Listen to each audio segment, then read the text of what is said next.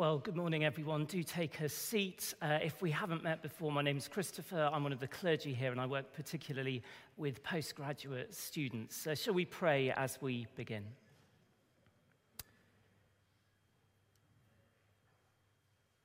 Heavenly Father, may we know resurrection hope this morning. And with all that each of us have faced over the past year, may we fix our eyes afresh on the unique hope that we can find in you. And so we pray in Jesus' name. Amen. Well, my parents' generation talk about where they were when JFK, the American president, was assassinated. Or my peers might talk about the events of 9/11. I can remember being with a friend in Rome, of all places, and I can remember the day vividly.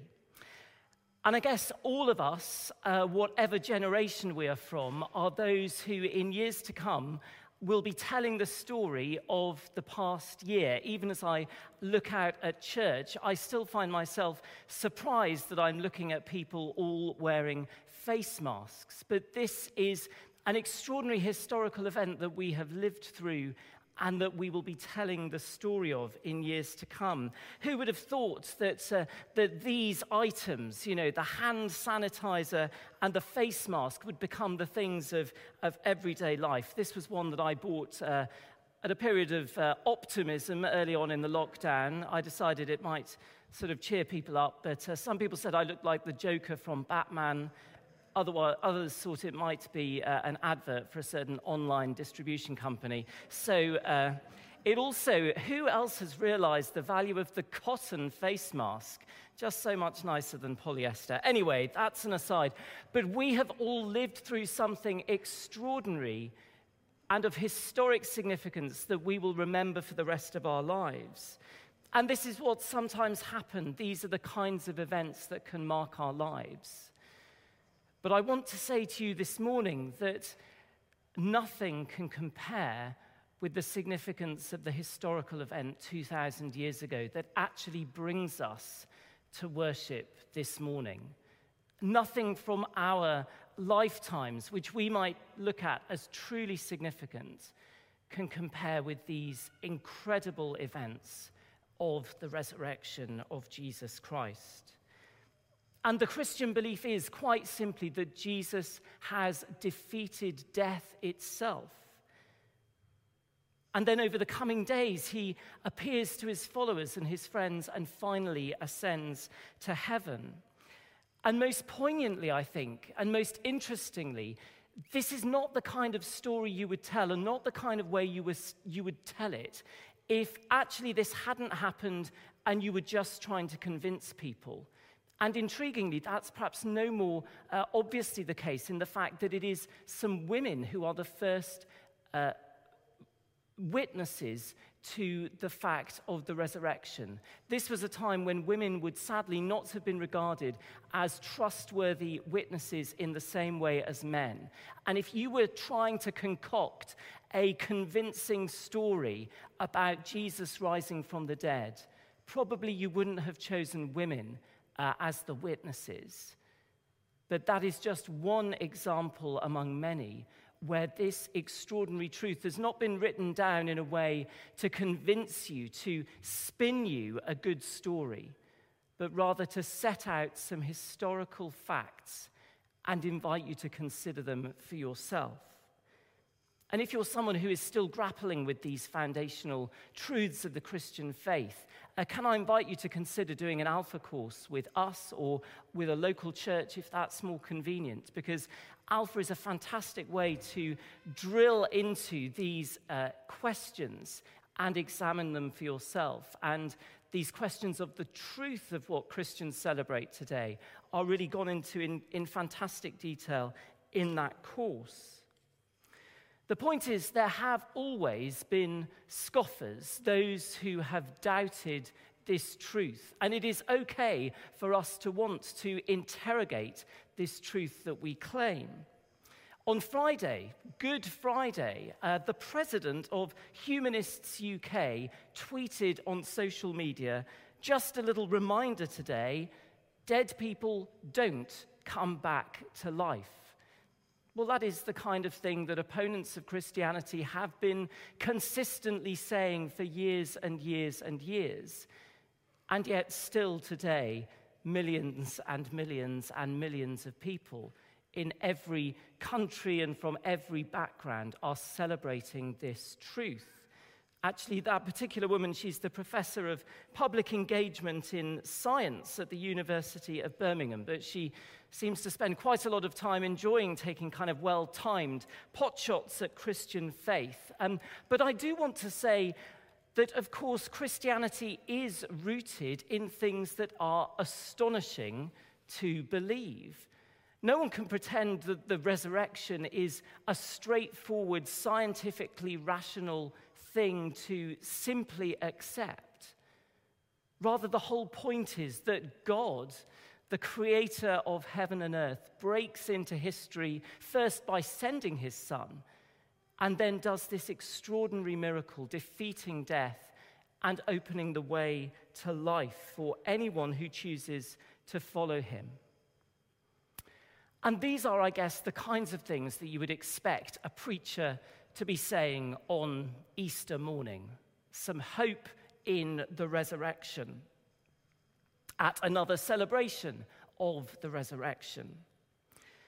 But of course, this is not a normal Easter for any of us. For those of us who've been in the UK for the last year or so, this is our second Easter in partial or total lockdown. And whatever we believe or don't believe, whether we have sympathy for the mockers and scoffers of Christianity, even at a personal level, this has been an experience of lockdown and the pandemic which surely has invited all of us to ask these profound questions about life and death and meaning.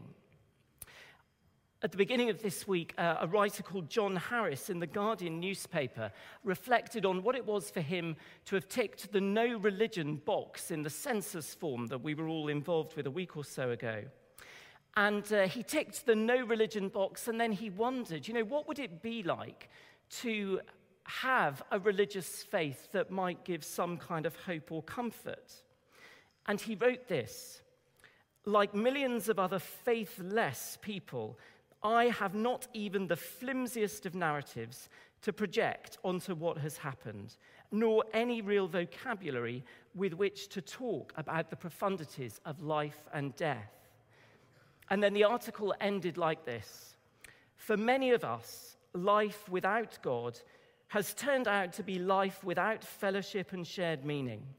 And in the midst of the most disorientating, debilitating crisis most of us have ever known, that social tragedy now cries out for action. Well, I find that a really sobering thing to read. If I'm honest, I don't know where I would have been without my Christian faith these past 12 months, and I hope for many of you who are engaging with this morning, you would say the same. I think his appeal to action right at the end there is almost kind of clutching at straws. We've got to do something. Whereas actually, we're invited to be someone.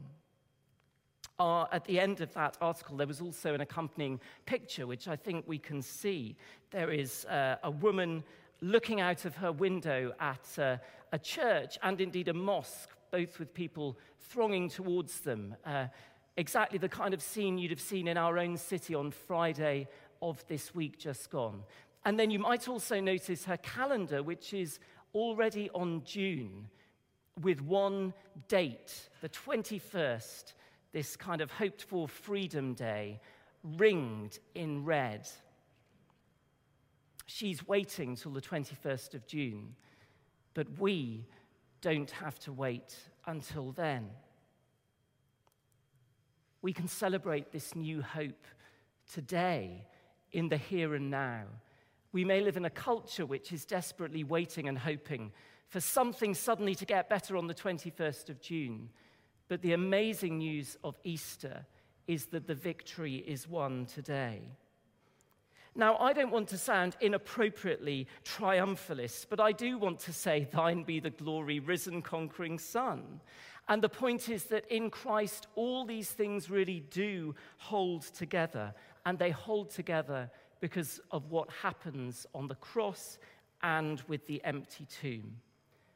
But we do need to be honest about the scale of the challenges that we have faced in the past year. On Maundy Thursday, we heard some reflections in the evening from postgrads, and one of them was, I think, incredibly moving about the sheer difficulty he had found in reading his Bible and praying, given the severity of what we were all going through these past months. And on Good Friday, we heard an interview with Emma Hunt, a newly qualified nurse in our church congregation. I really recommend watching that back on YouTube if you didn't see it already.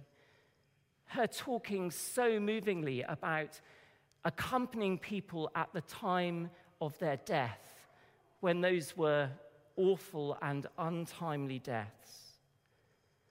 And the point is, the resurrection meets the reality of our world with all of its mess and all of its suffering.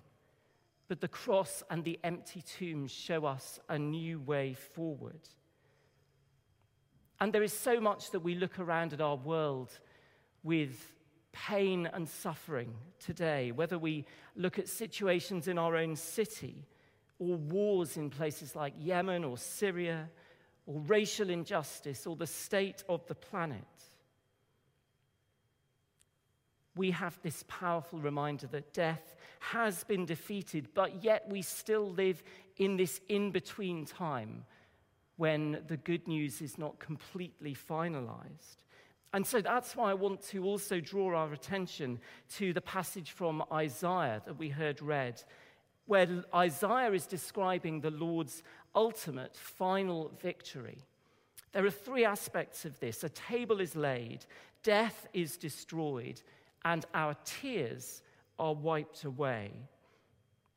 Now, we're aware that there are a few families here in church, and there may be some of you who are families watching at home. So I have three accompanying images, which for those at the younger end of the age spectrum might just resonate. Isaiah's mention of a banquet made me think of a family favorite in our house, a book called You Choose. I don't know if there are any You Choose devotees present this morning, but Isaiah writes of a feast of rich food for all peoples. You can choose whatever you want. I feel as though I've spent many hours of my life in front of these pages, accompanying people as they choose whatever they would want. The good news is this includes the best of meats and the finest of wines. No doubt, vegan and non-alcoholic options are also available, but as far as Isaiah is concerned, you can have the meat and the wine. And so indeed, if you're at home and can already smell the roast lamb as I'm talking, you can be assured that you're in good company. God's victory is something glorious and to be celebrated. And then there's a second aspect in this passage, that death will be swallowed up forever. No more shrouds, but a final victory.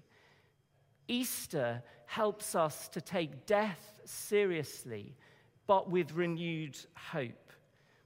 Now, if you're of a certain age, you might think that there's a Microsoft search engine called Bing. But if you have young children involved in your life, you'll know that Bing is actually a CBeebies cartoon character. And there is a particular episode that involves Bing and a butterfly. Now, this caused a little bit of discussion on Mumsnet and elsewhere. There's no nice way of putting it. As the caption says, CBeebies Bing tries to help a butterfly, but accidentally kills it. And it's a rather sad episode as they come to terms with death. But on Easter Day, we are called to face the reality of our mortality and Jesus' mortality, and to know that there is an amazing hope, this promise that the pain of death has ultimately been defeated, and that we have the promise of eternal life. And thirdly, and related to that in this passage, the promise that the sovereign Lord will wipe away the tears from all faces. Well, I want to introduce you for a moment to a favorite page from the Action Bible, if you're not familiar with this. It's the whole of the Bible told in comic strip format, and it's pretty amazing. This is a page right from the end in Revelation, the final destruction of evil, and certainly there are people in my household who enjoy the pictures of the dragon at this point. But of course, in Revelation chapter 21, we get an echo of our reading from Isaiah, where in the new heaven and the new earth, we read, "He will wipe every tear from their eyes. There will be no more death or mourning or crying or pain, for the old order of things has passed away." And then in the bottom right, you can see chapter 22, Eden is restored, the river of the water of life is flowing. The Bible ends with that future hope that is also found in our passage from Isaiah this morning, a future promise that every tear will be wiped away. But not quite yet. For now, we live with the joy of the resurrection, but in what is often referred to as the now and not yet of life in the kingdom. We can see the ultimate power of death and sin has been defeated. And whatever happens to us in this life, that hope cannot be taken away. But we also know, some of us very personally, that death and sin still have a terrible impact in our world today. And the church isn't an escape from that. The church is called to be a beacon of light and life and hope in the midst of a darkened world. One theologian, the Oxford theologian Alistair McGrath, writing about this passage in Isaiah, says very simply this: the people of God will finally find that their trust in the Lord has been totally vindicated. And this Easter, I know that many of us gather facing situations of deep pain and uncertainty in our lives. And the truth of the resurrection doesn't miraculously solve the daily reality of these problems. But the Easter hope brings us into a living relationship with the God who hears our cries and who, by the power of the Holy Spirit, can bring comfort and inspiration and healing, unlike anyone or anything else. And this is possible because Jesus accepted the way of the cross, defeating death and opening the path to life. And so whether we are young enough to be watching Bing or old enough to remember where we were when JFK was assassinated, this is life-changing good news. It puts all of the world's suffering in perspective, including the horrors of coronavirus. And it gives us hope.